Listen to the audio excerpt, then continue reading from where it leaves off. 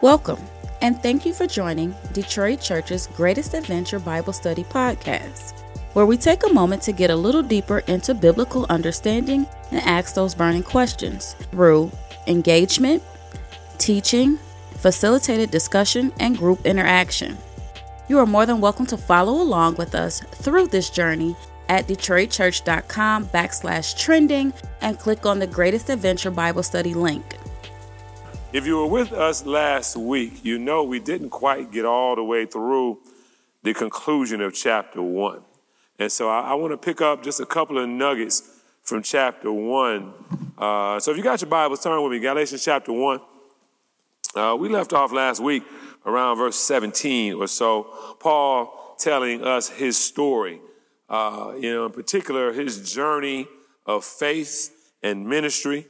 And when we left off, he had was talking about how this apostolic ministry came to him, not by man, how this great word concerning the gospel came to him, not by man or institution, but by revelation. We talked a lot about that last week. In verse 17, he says, "Nor did I go up to Jerusalem to those who were apostles before me, but I went away into Arabia and returned again into Damascus."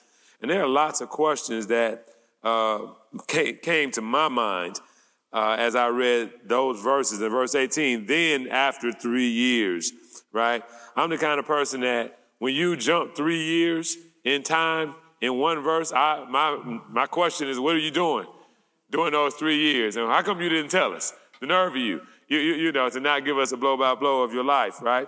He says he went up to Jerusalem to visit with Cephas or Peter and remained with him 15 days, saw none of the other apostles except James, the Lord's brother. He says a couple of interesting things. And what I am writing to you before God, I do not lie. Then he went into regions of Syria, Cilicia, and he was still an unknown person in the churches of Judea that were in Christ. So they were only hearing it said, he says, that he who used to persecute us is now preaching the faith he once tried to destroy. And they glorified God because of me, Paul says. Now, again, I just want to tune in to a couple of key points in some of those verses. As we go back to verse 19, all right, and that's kind of where we'll pick it up. Now, I didn't see any of the other apostles except James, the Lord's brother, right? There were all the questions that came before. What were you doing? And how long were you there? And what were you doing while you were over there? We don't get the answers to any of those questions. Paul doesn't bother to share with us what he was doing in Arabia. There is certainly speculation, conjecture from people smarter than me about what was going on there. And we can fill in, very loosely some of those cracks. But as we think about verses 19 through 25, we acknowledge, first of all, that it doesn't answer our questions. In fact, all of those verses, they only answer one question. What was Paul doing when he went to Damascus? Well, we know he did some preaching. All right, that's what we know for sure. All right, he tells us that he did some preaching while he was there. All right, and we can correctly infer that these things happened after his conversion and before he went back to Jerusalem. Whether that's a 14-year period or a 17-year period is up for much discussion, all right, debate even amongst Bible scholars, right? In fact, if you would like to get involved in that discussion / debate, when you get home, Google the North Galilean theory versus the South Galilean theory. Galatian, not Galilean. The North Galatian theory and the South Galatian theory. It makes for really interesting reading if you want to just kind of geek out and do it, but be careful when you geek out. I don't suggest you geek out for geekness' sake, if that is a word. Let it be born of a search to answer a legitimate question that you're really trying to pose to the text, all right? That will help guide you because there are lots of off-ramps to bunny trails that will get you lost out there. I don't know if you're a Lord of the Rings fan like me, but I believe it was in the first Lord of the Rings, and they were going into this dark forest, and Gandalf said, whatever you do, just make sure you stay on the path, all right? Because if you get off the path, you'll be lost forever, right? And those are prophetic words because a lot of us have entered the Bible with a singular question. It's like, oh, look at that, over there. And then when you're over there, you say, oh, look at that. And then you're over there, and your question was way over there, right? And so if you're not careful, you never make it back to that central question that sent you on your quest to begin with. That takes a bit of biblical discipline to stay focused on what you were looking for. So I want to encourage you towards that end. Now, why I chose to dive in back here is not because of all those theories, right? I chose to dive back in here because what we're experiencing in this piece of the text is what happens when the Bible doesn't tell us all we want to know. I hate to tell you this, but your Bible will not tell you everything you want to know. Your Bible will tell you everything you need to know, but not nearly everything you want to know. All right? And so the question that someone might ask me is, Pastor Man, what do we do as Bible students when we bump into a mystery, right? When something is unknown to us and perhaps even unknowable. And that's why I wanted to pop back in here, because I think it's a great place to illustrate a principle of study, all right? And hopefully that's what I'm doing in the background with you guys, is not only taking us through Galatians, but hopefully I'm trying to model proper Bible study methodology for you guys, so that as you go home and study, you're picking up skills on how to take your study to the next level, to make your study richer, because I don't want you to just be running around quoting me, right? Because it'll be like Joseph, all right? There arose a Pharaoh who didn't know Joseph, and they said, Joseph who? Because he used to be able to drop his name. Hey, me and Joseph, we was cool, ain't no problem. Come on in, you and Joseph cool. But, when the Pharaoh who knew not Joseph says, I don't know no Joseph, you can't get in, and you going to bump into somebody that when you say Pastor Flynn said, and they say, who is that? And you run into your whole little list of who I am, and they still say, who is that? You better be able to come stronger than just me, all right? And so I'm not preparing you guys to quote me, right? I want you to be able to quote your scriptures. And so we jump off tonight with that question. What do we do when we bump into a mystery? 2 steps. So when you bump into a biblical mystery, 2 steps, right? Jot this down if you need to. Step number 1, do all you can practically and spiritually to solve it, right? Employ every tool at your disposal, chief among them prayer. All right, the Bible is a unique book in that we get to consult with the author, right? And so learn all the study techniques and get all of the language tools and all the commentaries that you can afford and that your mind can handle, right? You do all of that. That's all the practical stuff and some of the spiritual stuff that you do when you run into a biblical mystery. Do your very best to solve it. And when you've exhausted all of that, then you do step 2, which is to accept the fact that it falls into the category of something that God does not want you to know, right? A much tougher step is to accept when the information is just not there. Now, step 2 is an important step, and it's what I call the break glass in case of emergency step, all right? Turn to your Bibles, Deuteronomy 29:29. Right? Deuteronomy 29:29. All right, I'm going to give you the Flynn paraphrase on this one. I'll start with the Bible before I paraphrase it. All right? Your Bible probably says something like this: the secret things belong to the Lord our God. The things that he's given us are for us and our children. All the other stuff is none of your business. That's the Flynn translation paraphrase. All right?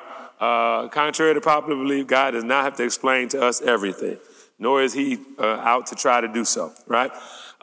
Now, don't run to this verse as soon as you don't know something.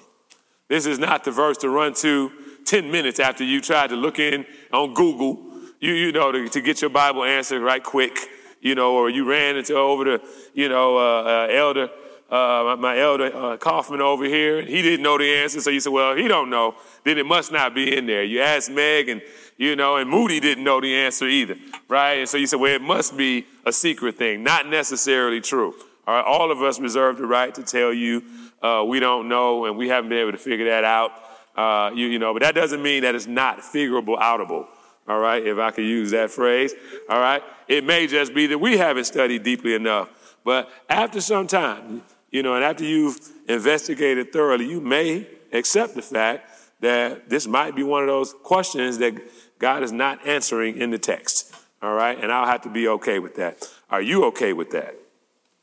It's okay to say we're okay with that. Okay, great. So we bumped into that. Now, as we continue on in our story, a couple other things here I want to highlight before we get out of chapter 1 and go into chapter 2. All right. In verse 20, Paul says, and it's a parenthetical statement in the ESV, and what I am writing to you before God, I do not lie. Right? This is an interesting verse. It's a really interesting verse. The question that I have as I look at this verse is Paul doing what James tells us not to do? Turn to James chapter 5, verse 12. James chapter 5, verse 12, right quick. When you get there, Meg, you got the mic on you? Who got the mic? All right, so when you get there, would you read that for us? James chapter 5, verse 12. James chapter 5, verse 12. But above all, my brothers, do not swear either by heaven or by earth or by any other oath, but let your yes be yes and your no be no, so that you may not fall under condemnation. All right, so there's James telling us what not to do. That's prescriptive. It's not descriptive. All right, he gives us a flat-out command. Paul says to the people he's writing at the church of Galatia, in what I am writing to you before God, I do not lie. Is Paul doing what James told us not to do? What say you? Anybody? You don't even need the mic for this one. Okay, we'll take a poll. If you think the answer is yes, that Paul is in fact doing what James has told us not to do, raise your hand. If you think the answer is no, Paul is not doing what James has told us not to do, raise your hand. Okay, if you have no clue, because everybody didn't vote, raise your hand. I respect the young man. He says, I have no clue. Now, I'm interested, Meg, you raised your hand for no, right? I'm interested to hear your interpretation of what Paul is doing and how that does not fly in the face of what James just told us not to do. To me, I'm like, I don't know if this is an apples to apples thing. Because what you've been taking us through with Galatians is obviously there's these agitators, there's these people preaching a gospel that's not what Paul had preached, and so he's spending a lot of time saying, you know, hey, I need to make, this is a specific situation where I need to make a point here, right? That this is what I did. I was 3 years there, then I was over here, and then I was with Peter, and nothing kind of came in to sort of manipulate the gospel that I preached to you. Right. And I'm telling you the truth, right? So I think it's just like an emphatic statement, not as much him saying, you know. I swear to God. Yeah. That I'm telling you the truth. Yeah, I mean, let's see. Doesn't he say that though? He invokes. Before God, I do not lie. Right. Now, we can contemporize this language a little bit. And if we contemporize this language a little, is Paul saying, I swear to God, I'm telling the truth? All right. My mother wants to raise her hand there. All right. I believe what Paul is saying before God. Mm-hmm. God is my witness. As God is my witness, right? That I'm telling you the truth. Okay, let's say I agree with you. Is that not you invoking God as a witness to what you are saying? Thus, you are swearing to God. Well, there are others in the Bible that use God as their witness. No, I have no disagreement. But let's make sure we are back at the central question. The central question was, is Paul telling us, is Paul doing what James told us not to do? All right, is Paul doing? Now, I understand your tension, right? And y'all always thinking I'm trying to trap y'all, right? I am not trying to trap y'all, right? But I understand the tension. Is this one of those places where we see what some would call an apparent contradiction in the text, right? Once again, the slugfest between Paul and James, you know, the traditional one, grace and works, right? We've dealt with that. Now we got James saying, don't make no promises, don't swear to God. Don't make any kind of an oath. Just let your yes be yes, your no be no. Paul's saying, listen, I'm telling you the truth before God, right? Now, so y'all trying to exonerate Paul. I'm not trying to implicate Paul, all right? We are exploring the text. And the text, we go where the text takes us. Too many X's in my language there. We go where the text takes us, right? Now, I saw a couple of other hands there. Sister Kim, you leaving it alone. Eli, oh, okay. Baby girl. You got to wait. Get the mic. Is he not saying that God is present? Is he not saying before God, as in, I wouldn't lie to you in God's presence? Yeah, I can stipulate that, right? So let me ask y'all a question. If you bring God or your mama or your grandmama into your declarative statement, are you not making an oath based on what you would say is something that you hold sacred? Whether that's my mama, my uncle's grave, my dog, whatever you swear on, right, that people will swear on, you're using that object to add validity to your statement, are you not? The only reason I don't get on God from this is because the entire chapter is sort of referring to God's personal invitation to him to come and do the work. I agree, but we have transitioned because Paul transitions and makes this statement. I'm not lying to you guys. I agree with everything y'all said. He is trying to demonstrate the sincerity and the veracity of his words to this audience that he's writing to. We got a question over here with Sister Aaron here. He's doing all the stuff y'all said he's doing, and yet y'all are refusing to engage me. All right, do I have a room full of chickens? But that's all right. Sister Aaron, take the last swing at it. So I was reading, just for clarity, in a different translation. Right. And it reads, now in what I am writing to you, I assure you as if I were standing before God that I am not lying. Mm-hmm. So when I read that, I envision a person, yes, standing before God, but more than that God knows. Right. God knows the intentions of the heart. Yes, ma'am. So I see it as he appealing to the all-knowing nature of who God is. Right. That y'all walking heavy, man. Y'all deep tonight. That he knows the truth. I'm saying it, but God knows the truth. So I believe that he's appealing to that all-knowing nature of God when he's saying that. Okay. Then let's just say I agree with you. Does Paul need to say all that to his audience for him to be telling the truth? Absolutely not. But he says it anyway. So then we would have to ask the question, Paul, why are you saying this to them? Of what purpose? If this verse was not there, none of us would be wondering. I wonder if Paul's telling the truth. All right, if you could erase this verse in the Bible, none of us would be having this question, right? We wouldn't be questioning the accuracy or the legitimacy of it, right? We've never, ever seen it anywhere else in any of the Pauline writings where he needs to authenticate what he says with a statement like this, right? Now, I don't want to belabor it, but I think it was a good discussion.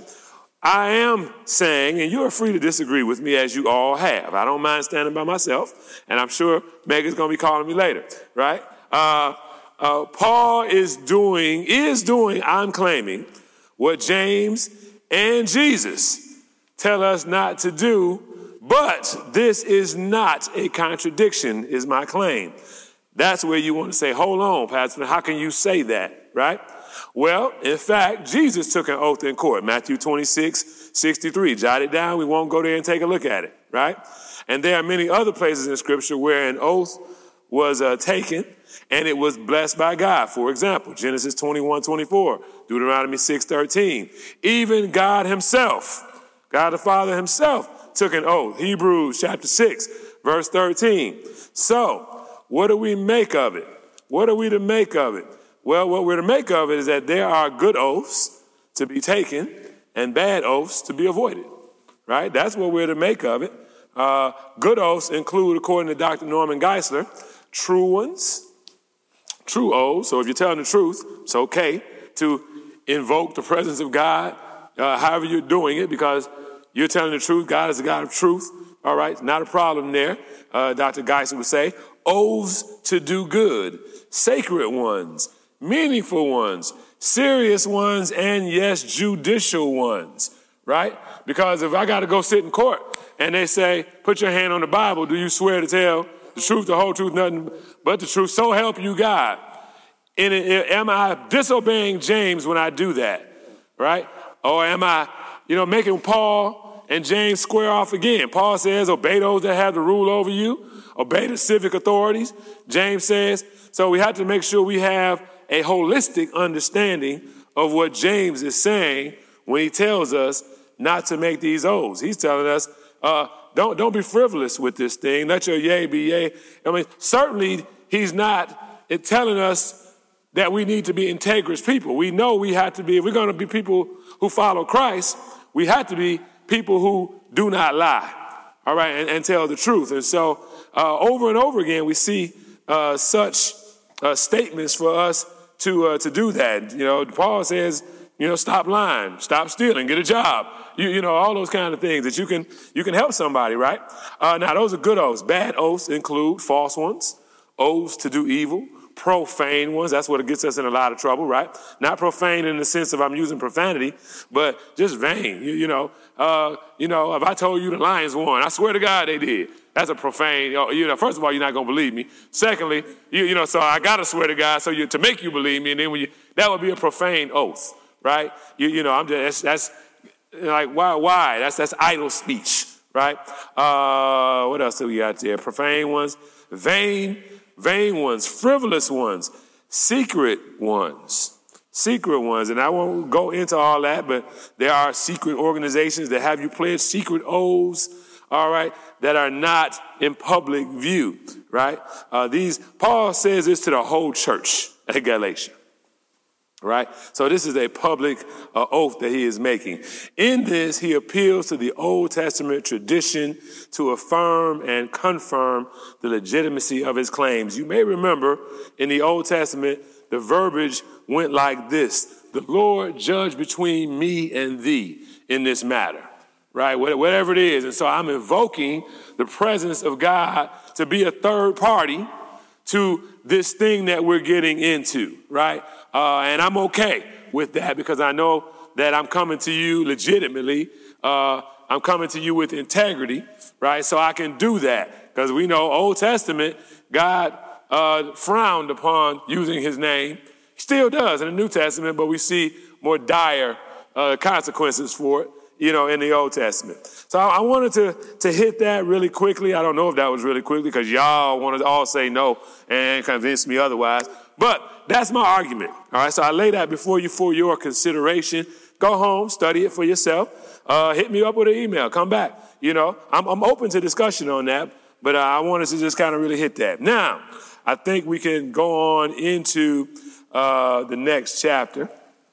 I think. Well, I do want to, verse 24 in chapter 1, Paul ends it with a very simple verse, right? So simple, in fact, that some of us probably blow right by it. He says after he did all this, he says, and they glorified God because of me, right? Now, Paul has just laid out an impressive journey that covers somewhere between 14 and 17 years of his life, all right? A lot that he left out, but he included a lot of preaching and traveling and spreading the gospel and setting up ministries and all of that. He just laid all of that out. He laid out persecution and all of these kinds of things. Chiefly he lays out his testimony at being one who had formerly tried to destroy the church, but now being one who is a paragon, one who is what's that thing we call Paul Revere? A herald, yes, all right, of the gospel, right? And he says, in sharing that testimony, they glorified God because of me, right? Because they knew who I was. Perhaps they had friends or relatives who experienced me doing what I did. And now I'm this herald of the gospel, and they glorified God. Not that they said, way to go, Paul. So glad you got cleaned up. So glad you're on the right team now, Paul. It says they glorified God. Notice they didn't just celebrate. They didn't rejoice that their terrorizer was gone. They glorified God. The question that I would have left you with to wrap up chapter 1 is, what if your worst enemy got saved? Right. That's what I wanted to leave you with last week. I give it to you in the middle now. What if your worst enemy got saved? Because we live in a culture that doesn't know what to do when my enemies are no longer my enemies. I'm so used to villainizing a person and keeping them stuck in the picture that I have painted of them. I don't know what to do, right? It's so easy. We get on, they do wrong. They do us wrong, me wrong, you wrong. We blast them out on social media. It goes viral, and now they're forever stuck in that space until somehow they're not. Right? Can you imagine if Paul lived in our day and he was this person who was a persecutor of Christians, a killer of Christians with social media and all that? We got the video of Paul at Stephen's stoning, saying, yeah, get him, or perhaps even throwing a rock. We got the video right there. And we got all the whole chatter of internet traffic, all about who Saul was. And now we read, Saul became a Christian. Saul started a ministry. Saul's preaching now. How do you feel? Because I know how I feel when somebody you knew that was infamous, all of a sudden they on TBN or, now they a preacher. And, now if we're honest, are we at home glorifying God when we hear that so-and-so went to jail and, got saved and came out and now they're a preacher now? Are we saying, way to go, Jesus, you saved another one? Or are we doing something less than that? That's something. Studies show the people who come to Bible study are the most spiritual people in the church. Right. That's like 10% of the population, right? And so here we are, these skeptical people. Like, if I told you for real, Donald Trump got saved and I was there at his baptism. I saw it myself and and all that. And you'd be like, I don't know, Pastor Flynn. You sure it was him? And he didn't say, 1 Corinthians. He said 1 Corinthians and all of the stuff. And we might be saying, well, let's put him on Christian probation for like 90 days so all of us can really see, how this thing goes down, because we're just not sure, right? It's interesting that that's not what we see here, right? That these people just praised God that their worst enemy had gotten saved. How would we respond? Have we been so busy asking God to get them in vengeance that we've forgotten his mission is to save the lost, including the person who terrorizes us? Those are just some thoughts I wanted to leave you with from chapter 1 to kind of close up chapter 1. Would we glorify God? Well, you go home, ponder on that, pray on that, because we got to go into chapter 2. Let's go in and let's read those real quick. Let's read those verses, and then we'll get as far as we can. We got about an hour, so let's do it. All right. He opens up chapter 1. Then after 14 years, so we get this another giant, where am I at? Galatians chapter 2. Well, okay, my bad. Whatever I said. All right, Galatians chapter 2. Then after 14 years, I went up again to Jerusalem with Barnabas, taking Titus along with me. I went up because of a revelation and set before them, though privately, before those who seemed influential, the gospel that I proclaim among the Gentiles, in order to make sure I was not running or had not run in vain. But even Titus, who was with me, was not forced to be circumcised, though he was a Greek. Yet because of false brothers secretly brought in, who slipped in to spy out our freedom that we have in Christ Jesus, so that they might bring us into slavery, to them we did not yield in submission even for a moment, so that the truth of the gospel might be preserved for you. I want to stop there, as if we get that far, it will be mission accomplished on tonight, even though I want to get to verse 10. So, Paul does this major leap in time again as he continues telling his story to the Galatian believers. And as he does so, he introduces a couple of new companions. This is the first time we've seen these new companions. Now, as we think about verse 1, there's only one thing by way of vocabulary to see in this verse, and I'll cover it in verse 2 because Paul mentions it again, all right? And so just sit tight for that. What I will do with respect to verse 1 is ask two opening questions for you guys. We'll open the floor up that I believe this verse prompts. The first question is what happened during the 14-year gap, and the second one is who are your traveling companions in the work God has called you to in this season. Now, before I ask you guys any of that, because I don't want us to just be speculating and all of that. In fact, I won't even ask you to speculate on what he was doing in the 14-year gap, right? I'll handle the first one. The last time we were together, or just a few minutes ago, Paul mentioned, the last time, that he spent 15 days in Jerusalem, after which he went back north to Syria and Cilicia. All right, we saw that last week, right? If you weren't with us, make sure you check it out on the podcast, Detroit Church Podcast, when the Bible study, it's already up for the first 2 weeks. Anyway, where he ended up at is in Antioch in Syria, right? And was there for a significant period of time prior to some false teachers coming there and getting into such an epic debate with Paul and Barnabas that the matter had to be settled by going back to Jerusalem to seek the guidance of the apostles and the elders. In between this time, all right, because we got a major gap in time there, Paul went on his missionary journeys, all right? That's what's happening during this 14 years, all of Paul's travels, right? He went on these missionary journeys, 3, 4, depending on how you want to count it. All right. Your homework, should you decide to accept it, all right, is to go home between now and next week and read Acts chapter 13, 14, and 15, right?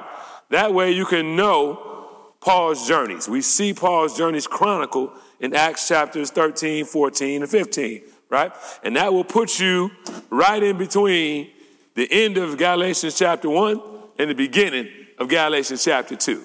Reading those 3 chapters, all right? So hopefully you will accept that homework assignment. That'll give you all your missing details.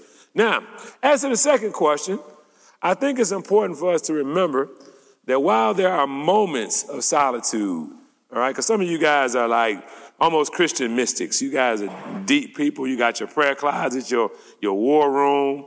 You know, you have no problem waking up and stealing away and just going and be in the presence of God for hours. And it's a wonderful thing. Not here to charge you about that. However, what I will say is that there are moments of solitude in a believer's walk, times of prayer and meditation, seeking God. While all that's true, most of the journey is to be done in community with people who will help us with the work and will hold us accountable to do the standards set by God, right? Most of it, I would argue. Now, again, you look at Jesus, he got up early in the morning, spent, stole away time with the Father, right? We don't have the watch on Jesus. He did it from 6 to 9, then from 9 to 12, he was over here, he broke for lunch, and then he kept it going. He worked overtime till 8, and that's how you Christians run it, right? We don't get a proscriptive or prescriptive statement from the Lord or from the apostles on how we should chart our days, all right? Some of us wish that we did. It would make life simpler. Some of us are glad that it doesn't because my wife's a morning dove and I'm a night owl, right? She up praying at 4 in the morning. I try to pray at 6. I'm talking in tongues and I don't even have a gift. So, so the Lord don't know what I'm saying and I don't know what I'm saying. I got to start over. Like, I'm sorry, Lord. I fell asleep in the middle of my prayer, right? Trying to do that. Now, now we switch gears and I say, hey, let's pray at 11:30 at night. I'm crisp. My mind's working great. I can hear from God at 11:30 at night. She like, don't talk to me after 8 o'clock. I don't want to talk about nothing. The things of God, nothing, I don't even want her to think. So I'm glad that the Bible leaves us some flexibility with regard to how he's made us to be able to do these things. I think the ingredients ought to be there, but how we navigate those ingredients will vary from person to person. However, what I would venture to say is that most of us don't have nearly the amount of accountability in our lives via fellow saints that we need to have. A lot of us get out there and get ourselves in trouble because we've been going it alone too much, right? Samuel L. Jackson frequently asked, I know you didn't think you would ever hear me say that in a Bible study. He frequently asked the question, what's in your wallet? I'm asking you, who's on your team, right? Who's on your team, right? You know, who you got that knows you so well they can look at you and call you out when you and they, you know, everybody, you know, we all had the experience. You say, hey, how you doing? Somebody says, I'm all right, you know, and maybe we take them in, you know, I'm so glad, you know, I'm running away. You said you're all right, great. You know, I ain't got to ask no further questions, you know, but you got that person in your life that you can say, I'm all right, and they say, stop lying. You know, I saw you as soon as you walked in. I knew you wasn't all right, right? You know. Do you have that person in your life? Do you have that person that can say, you know, I saw what you had on social media, and you was out of pocket. You know, who could call you out on stuff like that? Because we're going to see in Paul's life that he had no problem calling another apostle out, and he had no problem. Well, he got called out, you know, on his stuff. So he had people in his life. Who helps keep your train on the tracks? Or are we all so spiritual, I'm just going to hear from God, He's going to let me know when the course correct? How's that been working out for you? All right, now, I'm not saying that God doesn't, but usually by the time God has to swing in and course correct you, the train has already left the tracks, right? Because God started with a whisper. He might have sent that person to you as just a flashing yellow light. Hey, chill out. You know, before, because when God got to speak and He's speaking loudly, you in trouble. Right? You know, so He started with the still small voice, and then He sent that person to you or those persons, right, to help get the train back on the tracks. We need that. I don't care how spiritual you are, how spiritual I think I am. We all need that level of accountability, and that happens in community, right? And so we want to make sure that we are engaged like that. Now, that's my sermon. We got to move on to verse 2. All right. By the time we get to verse 5, then I will open up the floor for questions. But I want to get to verse 5 because this is it's all together. All right. A lot of these verses this thought is all together. So we go into verse 2. He says, I went up because of a revelation and set before them, though privately before those who seemed influential, the gospel that I proclaim among the Gentiles in order to make sure that I was not running or had not run in vain. Now, he says right off the bat, I went up. All right. And this is the phrase that I didn't deal with in verse 1 that I am going to deal with in verse 2 because he said it the second time. So if I was to ask you American Christians, without looking at anything, what direction Paul is traveling when he says, I went up, what would you say? All right, my brother says north. How many raise your hand say he's traveling north? All right, quite a few of y'all say. All right, so you doing just like that. So what you saying? Up to me meant Jerusalem. Oh, we don't know what you're saying right now, Ma. We're going to let you work it out. Now, if you have your little booklets, all right, pull them out right quick. If you open it straight to the middle, you will see a map. All right, of the area in which Paul traveled. Now, unfortunately, I wanted to give you guys more maps. Jerusalem is not on here. Jerusalem would be, you see that yellow Syria? All right, you go to the bottom of your page, straight down from that yellow, that pink corner under Syria, you will get to Jerusalem, right? So Paul is in Antioch when they find him. Everybody see Antioch? All right, and he says, we went up to Jerusalem. So does anybody see Jerusalem on this map? No. All right, because Jerusalem is not north of Antioch. Jerusalem is south of Antioch. As American Christians, when we hear the phrase up, we automatically think north. All right? So we're not thinking, the Bible doesn't typically speak directionally like that with respect to Jerusalem. It's always speaking about elevation is the word you were looking for, Mother. All right? It's always speaking about elevation. Jerusalem is like Denver for us. All right? Denver's called the Mile High City. All right? It's high. Detroit is actually below sea level. So we go up everywhere we go. Right? When you leave the city, you go up. right? So they're giving elevation terms, not directional terms, when he says we went up to Jerusalem. So they're traveling south to go higher in elevation. You guys with me?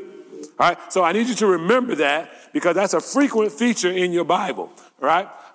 Knowing a little bit of biblical geography will help you out greatly in just making sure you understand the text a little bit better. Now, so he says, I went up because of a revelation. We've seen this word revelation before. It's a disclosure of truth, instruction concerning divine things before unknown, especially those relating to Christian salvation, right? Given by God himself or by the ascended Christ, especially through the operation of the Holy Spirit. So this is to be distinguished from other methods of instruction. Paul, he's gone through painstaking efforts. This is the second time he's emphasized the fact that I didn't get this from school. I didn't get this from an institution. I didn't get this from a mentor or a person. I got this by revelation from God himself. All right, from Jesus himself. So, again, commentators speculate that Paul took to school in this 3-year to 17-year period when he's off the scene, probably before he goes on his missionary journeys. So it's really this 3 years, this dark 3 years that we don't know what's going on with Paul, that all of this revelation is happening during this time, right? This is what a lot of commentators are saying. I don't have a problem with that. He just doesn't specify that, so I can't specify that. We do know that he does specify that he got the revelation. We don't even know how long the revelation took. Was this like the Lord hit send, and then all of a sudden, bam, Paul got it, like an email, and bam, and now I'm on the scene. It's nothing to say that the Lord didn't deposit that thing instantly, and Paul all of a sudden knew everything he needed to know, and hot off the presses, go, right? Or was this Paul, sit down, I need 3 years, all right, to dump this into you, me and you on the backside of some desert somewhere. It doesn't matter, all right, from our end, the time span that God took Paul to school on. All right, so that's not something to get stuck on, how long that process took for Paul to get the revelation. It's better just to understand that he got the revelation and from whom he got it. You guys with me? All right. So he says, I got this revelation. All right. And then I went and sat before them. Right. It literally means, this word sat before in the English, it means not like I went and sat down before them, but I literally went and set it before them. I laid it before them. What did you lay before them, Paul? The revelation I got. Right. And here's where this is important, folks, because some of us say, you know what, I got a word from God. All right, but we don't go set it in front of nobody. Right? So we say, I got a word from God. I am 100% sure that I understood it exactly. Right? This is exactly what it meant, and this is exactly what I'm going to do because of the word that I got, that I am so sure I got right. Right? We don't set it before anybody, so it's not field tested. It's not let every truth be established out of the mouth of 2 or 3 witnesses. It's not pray with me on this thing. It's not, hey, can you make sure that was a revelation from God and not a revelation from anything else?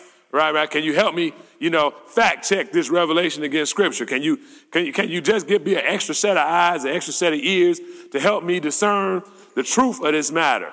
Right? Because if it's from God, it's going to stand up to scrutiny. Right, for certain. I mean, it's not like, no, that wasn't from God, right? But so many of us run away with our little private revelation. And I'm not saying that you didn't get it right. I'm saying it's okay. There's safety. The proverb writer tells us, is it the proverb writer or the psalmist? It's the proverb writer, all right? There's safety in the counsel of many, all right? It doesn't mean I got to email this to the whole church. But again, if I have my community, those spiritual people in my life who can help hold me accountable, and I help hold them accountable and all that. So I got to have my community of people that I trust, that I've seen their walk, and I know that they walking right before the Lord. They're giving it a real good effort, and none of us are going to do it perfectly. But I can say that's a legit Christian right there. Right? That's all I can ever say about anybody. Nobody's walking it perfectly, but are they walking humbly before God?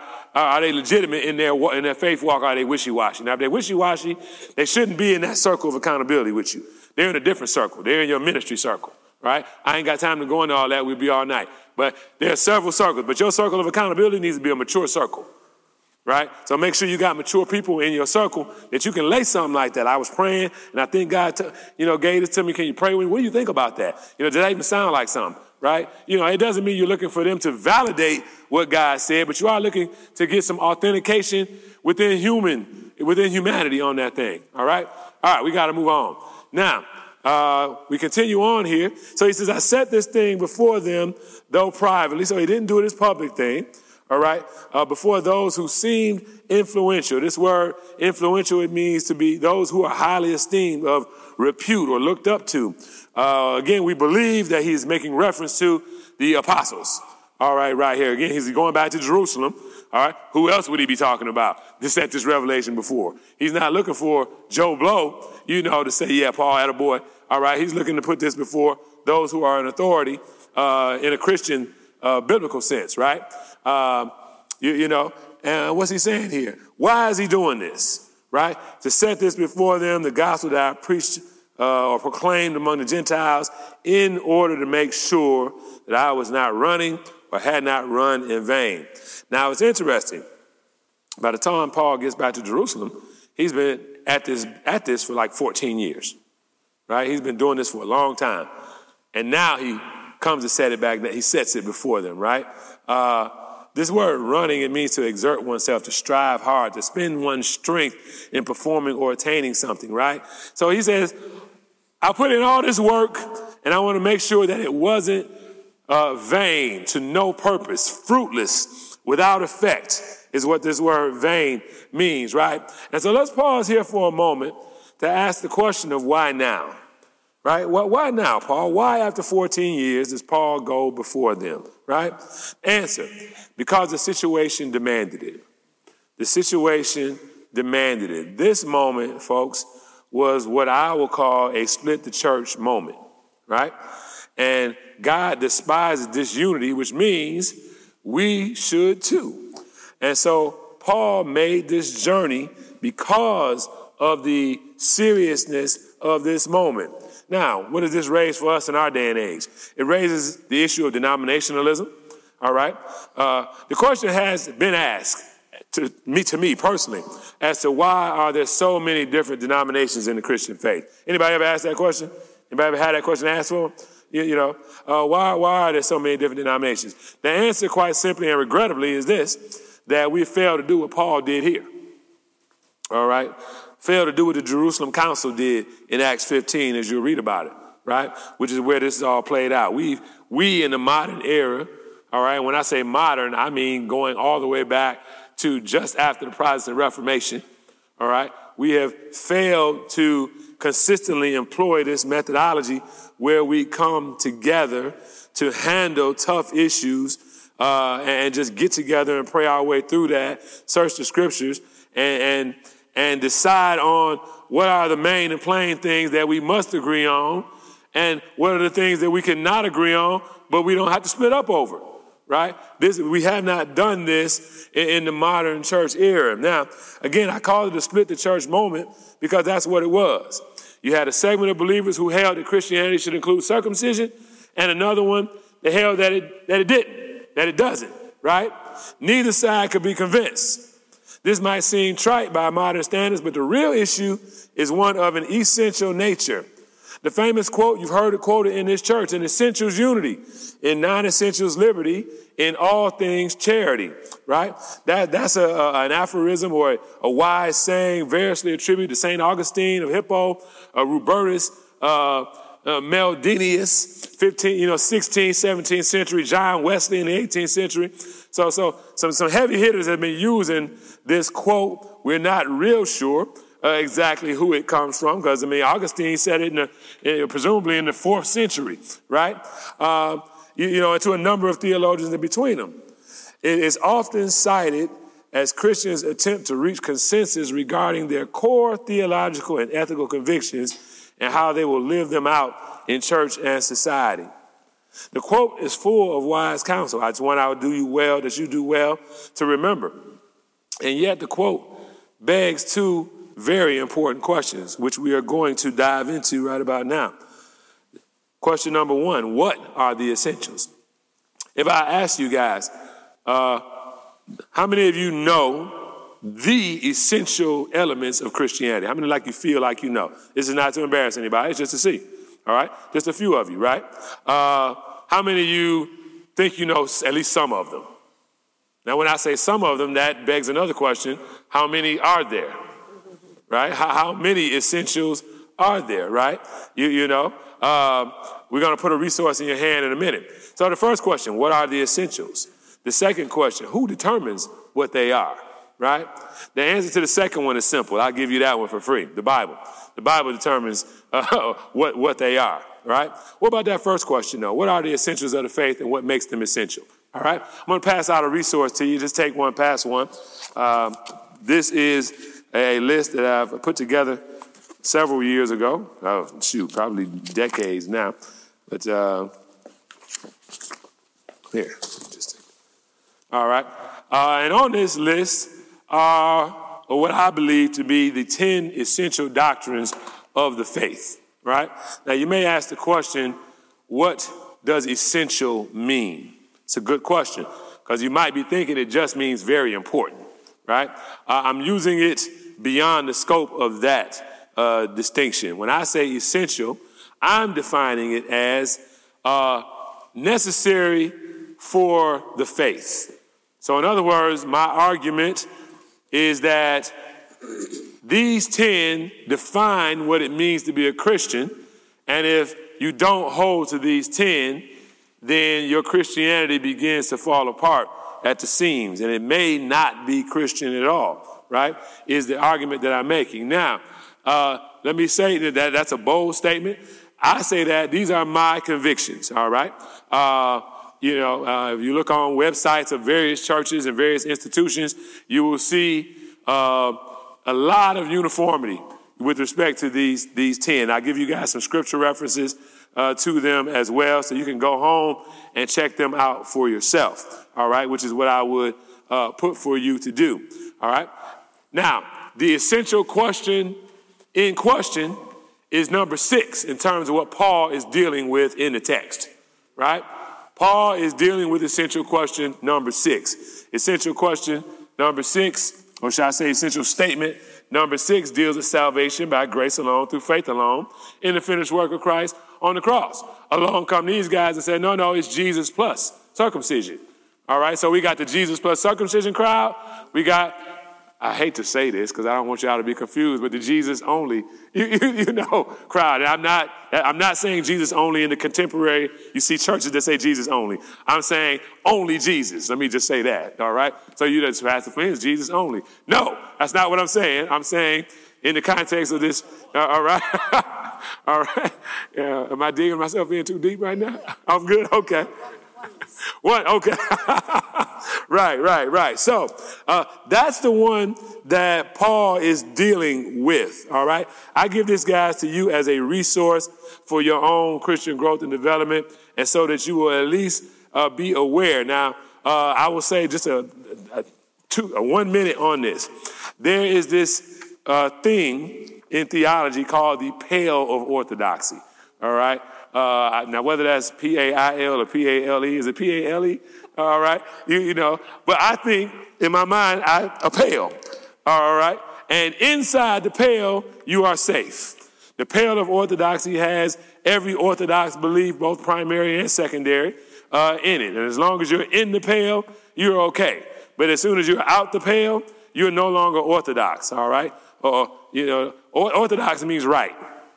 Right, and so we have right beliefs and right actions. And so when we talk about theology, in the Pale of Orthodoxy is the entire theological realm of stuff that Christians throughout the ages have agreed and disagreed on, but all say we're still Christian. We're still within the bounds of Scripture as long as we stay in the pale, all right? And so these are all in the pale. Now, you have Christians, there's who I would venture to say 8 out of 10 of these are without dispute across all of Christianity, all the way back to the apostles, right? A couple of them are in dispute, but not in dispute as to whether they are legitimate or illegitimate. It's whether they are essential or secondary.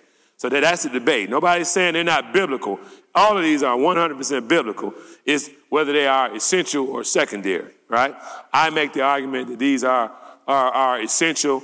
Because they're like dominoes. As soon as you snatch one away, the other one start falling, is my argument. Now, that's all I can say about it. For all the other questions, email Meg at, email us at gotbiblequestions@detroitchurch.com is what you want to email us to. And so again, Paul is at this split the church moment, and so as not to have the first church in Jerusalem and the new first church in Antioch, because we got First Baptist and Second Baptist and this church and the new this church. That's how we come up with all these nice names to say slightly better or more elevated than that other one, second iteration or whatever, right? So in order not to have that, Paul says, no, let's go back and let's chop this up. Here's what I've been preaching for the last 14 years, guys. What do you say about it? Right? This is what he lays before them. I've been preaching this in this Gentile world. This is what I've been telling them. What say you on the matter? So literally, he sets it before them, but he's also submissive. All right? He's submissive to them. He's not coming, kicking the door in. This is what I've been teaching. I don't really care what y'all think about it, because that's how I roll. If you don't like it, I'll go back to Rome or other parts. I'll go back up north. I'll go back down north. All right? It would be an accurate statement from Paul. And I'll just go back to my corner over here and keep preaching my brand of the gospel. You stay with the Jews and do your brand of the gospel, and we all good. That's not what Paul does. All right? Because that would be a disunifying force. Right? The enemy would exploit that. Right? And so this is what's going on here. Are you guys with me? Okay, now, Paul skips to the end of the story, and I notice what he says in verse 3 here. But even Titus, who was with me, Titus is Greek, who was not forced to be circumcised, right? Yet, because of false brothers secretly brought in, who slipped in to spy out our freedom that we have in Christ Jesus, so that they might bring us into slavery. All right. To them, we did not yield in submission even for a moment, so that the truth of the gospel might be preserved for you. Verses 4 and 5 are one verse. All right. Verse 3, right quick, we'll talk a little bit about that. It says, Titus, who was with me, was not forced. And this word forced, it means to necessitate, to compel, to drive, to constrain, whether by force, threats, etc., or by persuasion, entreaties, etc. And so he says they didn't use a carrot and they didn't use a stick. Right? That's what we see here, right? They didn't threaten him to get circumcised. They didn't try to bribe him to get circumcised. They didn't promise you a seat on the deacon board if you get circumcised, right? They made no promises, no compulsion whatsoever, right? I think we're all clear on what it means to be circumcised in an anatomical sense, are we not? All right, great. All right. I have a definition here if you want me to read it, but I figured y'all might be okay. All right. Now, what is that?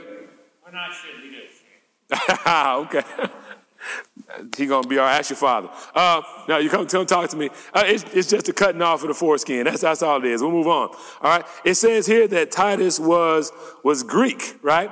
So in the wider sense, the name embraces all nations, not Jews, that made the language, customs, and learning of the Greeks their own. And so whether he is actually from Greece or whether he is just Hellenized, which is the word that would describe the culture, the dominant culture in that region, right, would have been so shapen by Greek culture. And so everybody spoke Greek, which is why your Bible is written in what's called Koine Greek or Common Greek, all right? Because that was the dominant language, all right, across several countries, right? Not just one country, so it's not just a Greece thing, right? And so I'm not 100% sure whether Titus is Greek in origin or just Grecian in culture, but from someplace else. He may be Syrian. All right, I don't know that. I don't remember off the top of my head where Paul met Titus, right? That's something we can look up and see, do some homework for me. Find out where Paul met Titus. That'll probably tell you what nationality he is, right? We go into verse 4, and I know somebody's been waiting for me to get to verse 4, right? It was going to be trouble in paradise if we didn't get verse 4, right? He says, yet, because of false brothers, right, secretly brought in, slipped in, aspired our freedom. Who are these false brothers? The word in the Greek, it says pseudodelphos, right? Adelphos means brother, pseude or pseudo, all right? Pseudonym, all that, we still use that word in English, right?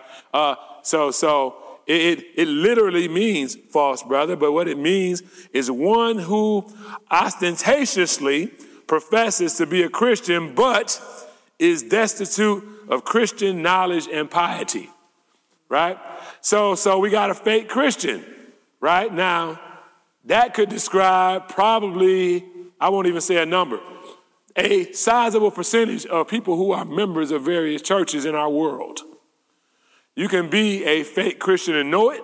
You can be a fake Christian and not know it, right? You can be a false brother, right? Because we can delude ourselves into thinking, I'm saved. How do you know you're saved? I got baptized when I was 3. Okay, is that enough to make you saved? Or is that enough to make you a church member? Right? I mean, maybe it makes you a church member. It doesn't necessarily make you saved, right? I know the 10 Commandments. I read my Bible. I joined the choir. I went to Bible study 3 times. I give. I mean, we do the dance, right? I do all this Christian stuff, right? That says I'm part of the group, because I do all this stuff. I'm in, right? But yet Jesus comes along and says, many gonna say unto me, Lord, Lord, didn't I? And then you fill in the blanks, right? Didn't I do this? I'm pretty, go back and look at it. It's Matthew, I forget, right? Find that for me. Matthew something, right? And he says, didn't I prophesy in your name? Didn't I do many wonderful works in your name, right? He says, it's funny. Jesus doesn't dispute what they did in the text, right? He doesn't say, nah, you lying. You ain't do none of that, right? What he says is, I don't know you. Right? So I'm not here to deny that you're a member of the usher board, the deacon board, you're president of the choir, you gave, Matthew chapter 7? Matthew chapter 7. Thank you, bro. So he's not disputing the resume. He's disputing the relationship. And so clearly we can have the resume without the relationship, which would make us, by definition, a false brother or a false sister, right? Now, the fruit is going to fall off the tree at some point in time. So all you got to do is hang with a person long enough. However, let us not become detectives, because the 11 apostles had no clue that Judas was among them, was a false brother, and he was with them night and day for 3 years. So apparently looking at somebody up close is not necessarily enough to know definitively, because man looks at the outward appearance, God looks at the heart, right? And so our mission, don't accept it, is not to go out and find the false brothers and sisters and identify them. All right, that would be invasion of the body snatchers for those of you who are movie buffs, right? They look human, right? But then when they talk, strange noises come out, and then that's the way you know, right? So awfully hard to tell the difference between a carnal Christian and a false brother, right? Awfully hard to do that. In fact, I argue from our vantage point, it's impossible, right? It's impossible. The Lord will split the sheep and the goats up when he gets ready in his time. That is not our mission, right? Our mission is to help to make sure that people have a sense of where they stand before God by preaching the gospel, preaching the word correctly so that we can see the word with clarity, and the Holy Spirit can do his thing of reflecting that back at us so we can see ourselves. That's the work of the Holy Spirit, to show us where we are. Because I've seen a number of people get saved and they've been members of the church for 20 years, right? It's an amazing feeling. It's weird. Because if you haven't had the experience of seeing Deacon so-and-so come down and give his life to the Lord, you almost don't know what to do with that. Because you feel like, he's been fooling us all this time. But you're happy that he's no longer a sinner. But he's been fooling us all this time. So you don't know how, from our standpoint, we get all kind of twisted up emotionally when a false brother is revealed for the good. And then we get even more twisted up emotionally when a false brother is revealed for the bad. Can you believe Pastor so-and-so stole $250,000 from the church and then ran off to Bermuda? And then we fold our arms and we all like that, But think about the church in our day and age. What are we saying? Now, again, I'm not making no claims on anybody's salvation. That's beyond my purview.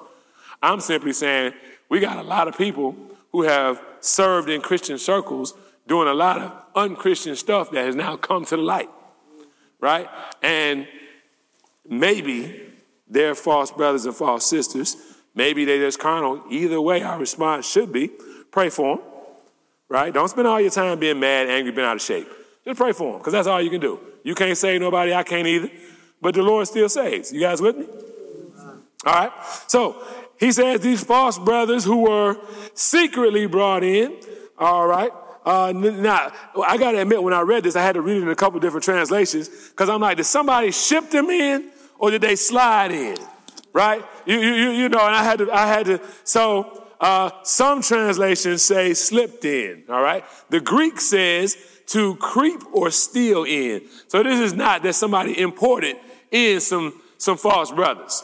Right? You know, it's that they stole in. It's like to stow away aboard a ship, right? And so to secretly means to surreptitiously, one who has stolen in, right? To come in by stealth, right? Why did they come in by stealth? To spy out, it says. What's that mean? To inspect, to view closely, which is not a bad thing. You should have a life that is able to be scrutinized up close, but it's the motivation that they did that with, right? The motivation is revealed in the definition: to inspect or view closely in order to spy out and plot against, right? And so this was their mission. I need to see how they do, how they work, so I can find the weak links in the chain so I can exploit it, right? And run my agenda, right? Whatever my nefarious agenda is. What is the nefarious agenda? He tells us what the nefarious agenda is so that they might bring us into slavery. What were they looking at, though? Were they just looking at choir rehearsal? Were they looking at Bible study? No, he says they looked at our freedom. All right? They looked at our freedom. What is freedom? The liberty to do or to omit things having no relation to salvation. Right? Here in specific reference to elements of the Mosaic law. And so maybe they spied in to see, is anybody eating bacon up in here? Did they have ribs at the church picnic? Right? I believe it includes circumcision, but it could include any other elements of the Mosaic law. Is there anybody with cotton polyester blend up here? Let me see some labels, right? You know, because the law had all kind of weird things in it. Weird from our standpoint. Right? You know, anybody with other dietary, are they eating shrimp up in here anywhere? Right? You know, was the crab legs at the church picnic? Right? You know, because everything I just named was unclean. From mixed fabrics to, crawling creatures on the seabed. Right? Now, if you guys want to have a church picnic with ribs and shrimp and crab legs, please invite me. And I will wear a cotton polyester blend. Right? You know, we'll have a great old time. Right? So all these things are in the realm of freedom for the New Testament believer, not in the realm of freedom for the Old Testament believer. So they came in to see what they were doing, how they were doing it, to take a look at this freedom thing, right? But not just to see like, ooh, ah, wow, Lord, that's how you rolling now? Can I get down with that? No. They want to see it so they can figure out how to break it.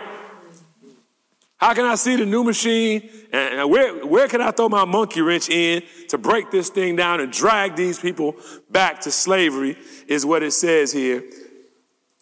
All right. He says to bring us into slavery. That's that for, by the way, bring into slavery, 3 words in English, 1 word in the Greek.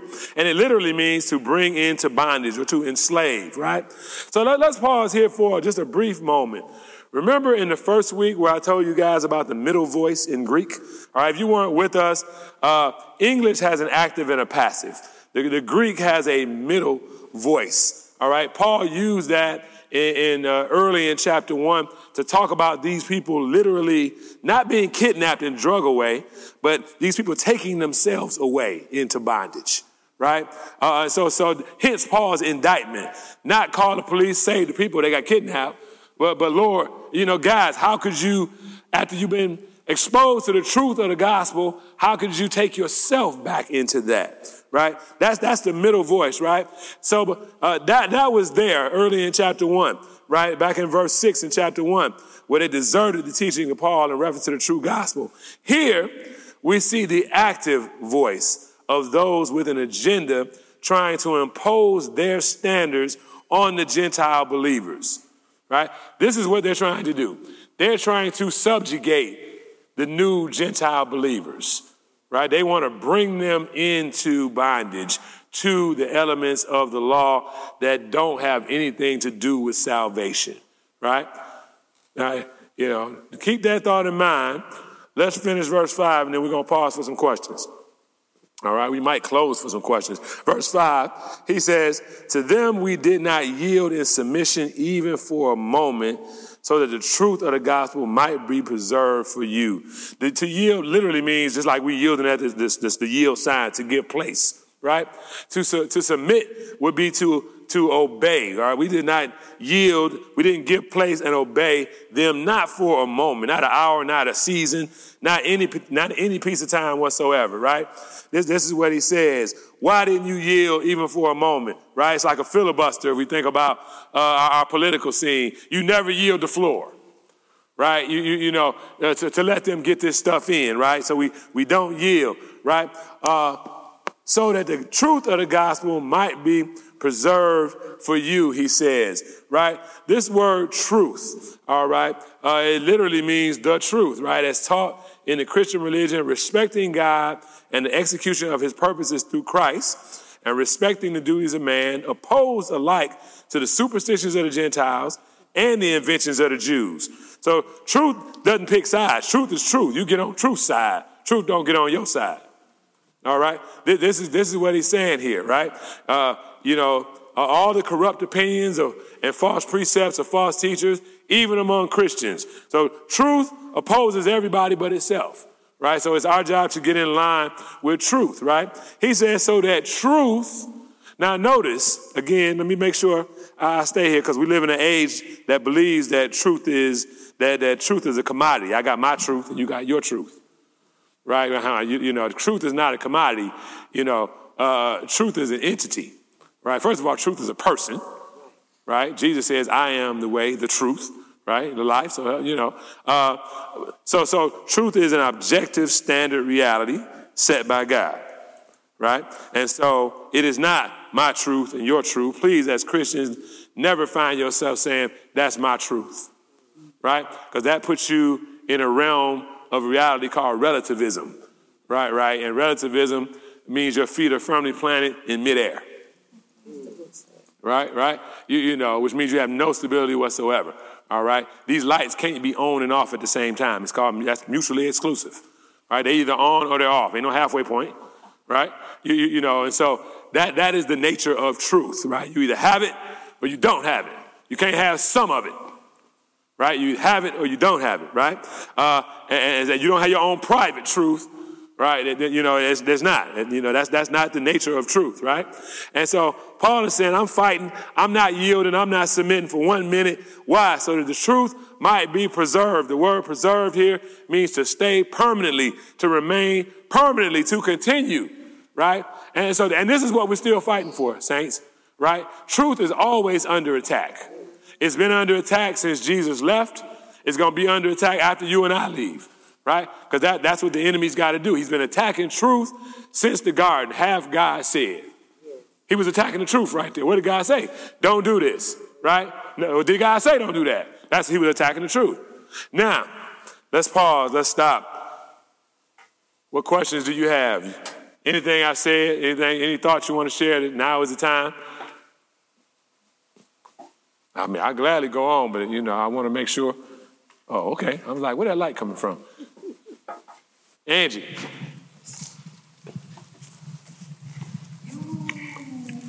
No. Yes. You mentioned a couple verses and you did one too fast. All right. When you were listing verses where oaths. Back in the O's, back in chapter 1. Genesis 21:24, Hebrews 6:13, and it was Matthew 26. All right. When Jesus did it. Let's see here. All right. So, Genesis 21:24, Deuteronomy 6:13, Hebrews 6:13, Matthew 26:63. 26:63. And Pale, P-A-L-E. Okay. From paleo. Okay, all right, paleo. Okay, thank you. Appreciate that. All right, anybody else? Anybody else? Because I know how to use my last 8 minutes if y'all don't want to use it. All right. Praise the Lord. Watch out. We might mess around and finish the section. Probably not, but hey, we're going to give it a shot. All right. So we go on into verse 6 then. All right.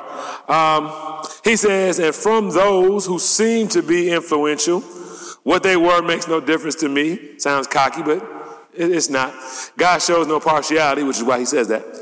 Those, I say, who seem influential added nothing to me. This is actually a restatement of what he said earlier in some ways with a little bit of extra nuance, right? The influential here speaks of those who are reputed to be of somewhat of importance, to have influence. Again, I said commentators, and I believe it too, think we're talking about the apostles. All right, we're not talking about Joe Blow, Jane Blow in the church right here. We're talking about, I believe we're talking about the apostles. He goes on to say what they were, in other words, their position makes no difference, right? And that's literally what that means. It makes a difference. It's so important. So in this case, it makes no difference. It doesn't matter. It's not of importance to me. Why, Paul? Why is it unimportant to you? Because I know where I come from, right? I know I met Jesus on the road to Damascus, all right? That Jesus took me to school some period of time, before I went on these missionary journeys. He's been with me the entire way, right? So I don't need convincing or validating because I got my own experience with the Lord, right? And it's been a public experience because I just told you about 14 years of my life, right? Going through, shipwrecks and beatings and riots and imprisonments and all that kind of stuff that you guys are going to read about in Acts chapters 13, 14, and 15 for homework this week, right? He says, God shows no partiality, right? And so God does not regard anyone's power, rank, or external circumstances, and on that account to do some injustice, do anything special for them on account of their external trappings, right? That's not how God works. All right. He doesn't show any partiality, not even to those, I say, who seemed influential, right? These individuals added nothing to me, add from one's store. This is interesting, this word added, right? Because Paul is not saying that they didn't give me anything. He's saying that they had nothing to give me, right? Because the adding they would have to have something to give me. And what is it that we have to give anybody, right? In a spiritual context, right? I can't call anybody to do anything. I can't save anybody. I can't be anybody's Holy Spirit. So in essence, there's nothing in my limited humanity that I can do to add to who you are in a spiritual sense. Now, once you get saved, I can be used by the Holy Spirit as I exercise my gifts in obedience to him, and he edifies you, not me edify you, right? And so even in this exercise, you may say, hey, Pastor Flynn, great job, really learned a lot from you. Praise God. But I had to learn a lot from somebody else, and all I am really, I don't have my UPS shirt on, but I'm taking a package that I got, all right, unpacked, repackaged, and now I'm delivering that package to you, and hopefully you can open the package and read the package and understand the package. So hopefully, you might mess around and learn something from the package, and then you can repackage the package and take it to somebody else and give them the package, right? But where'd the package start at? Right, so it didn't start with me. Right, it won't end with me. If I should drop dead right now, the package giver will give the package to somebody else. And it goes on and on and on, right? And so Paul says, no, they didn't add anything to me. And it's not a pejorative statement. He's not denigrating the apostles. He's not taking shots. This is not throwing shade, right? He's simply making a statement of fact about who he is, how he came to be. They didn't have anything whatsoever to do with it. They didn't vote him in. They didn't take him to school. All right. They literally added nothing to his ministry, right? You guys with me? All right. He goes into verse 7. On the contrary, he says, when they saw that I had been entrusted with the gospel to the uncircumcised, just as Peter had been entrusted with the gospel to the circumcised. For he who worked through Peter for his apostolic ministry to the circumcised worked also through me for mine to the Gentiles. And when James and Cephas and John, who seemed to be pillars, perceived the grace that was given to me, they gave the right hand of fellowship to Barnabas and me, that we should go to the Gentiles and they to the circumcised. Oh, well, I want to I'll stop there right quick. So, it's interesting. It's a couple of key words in here that tell us the disposition of the apostles, right? We see that they saw and they perceived, right? So they recognize, and that's all we ever really want from those who labor with us, is to see if they see something of the handiwork of God on us, right? When you get called into ministry, all right, that's a private call between you and God, but it's not so private that when you announce it, we're all saying, huh? Right? Because there's a public element to any call to ministry, right? That says we see what God's been doing in you. We see God's hand on you for this thing. So once you acknowledge a call to ministry, and I don't mean just public ministry where you're going to be minister, deacon, so-and-so, but whatever you see or sense God compelling you or gifting you to do, once you make that announcement, there should be somebody's in your life that says, man, I've been thinking about that for you for a long time. What took you so long? Right? I've been seeing that in you forever. Right? What took you so long? So you got the private you and God moment. You got the public moment. And hopefully you have a moment that's attested to by Scripture. You got some burden in your heart, some fire that God has placed there that if you don't do it, you're not going to be right if you don't do it. Right? And this is what we see, right, that the apostles are recognizing in Paul and Barnabas. We see that you got this ministry I got 1 minute on my watch. I don't care what y'all say. Right, well, I think I have. Do I have 1 minute on my watch? I don't have 1 minute. Oh, darn it, my phone say 9:30, 8:30. All right, we're going to wrap it up right here. Verse 10 says, remember the poor. Right? And that's exactly what they tell Paul to do. And he says, I was eager to do it. I was planning on working hard in that area as well. Well, saints, that wraps us up for tonight. I'm trying to get an A and being the administrative aspects of this by letting y'all out on time. So we're going to close in a quick word of prayer. I'll be here if you got any questions afterwards. But I hope you got something tonight, and you got your questions answered. If not, don't forget, Got Bible Questions at DetroitChurch.com. Shoot those to us and we'll try and get them back to you. Let's pray. Father God, we bless your name. We thank you, O Lord, for just the time in your word on tonight. We thank you for all that you have poured into us, Lord. I pray, Father, that your Holy Spirit would be the after teacher, Lord, that you would bring to each one's remembrance those things that they need to know, to be, and to do. Now, Lord, we ask that you would guide us from here safely on to our next destination. And if you should decide to tarry for a week longer, Jesus, then bring us back together again that we might once more search the scriptures to see if those things are so. Do bless us and keep us, we pray. In Jesus' name, amen.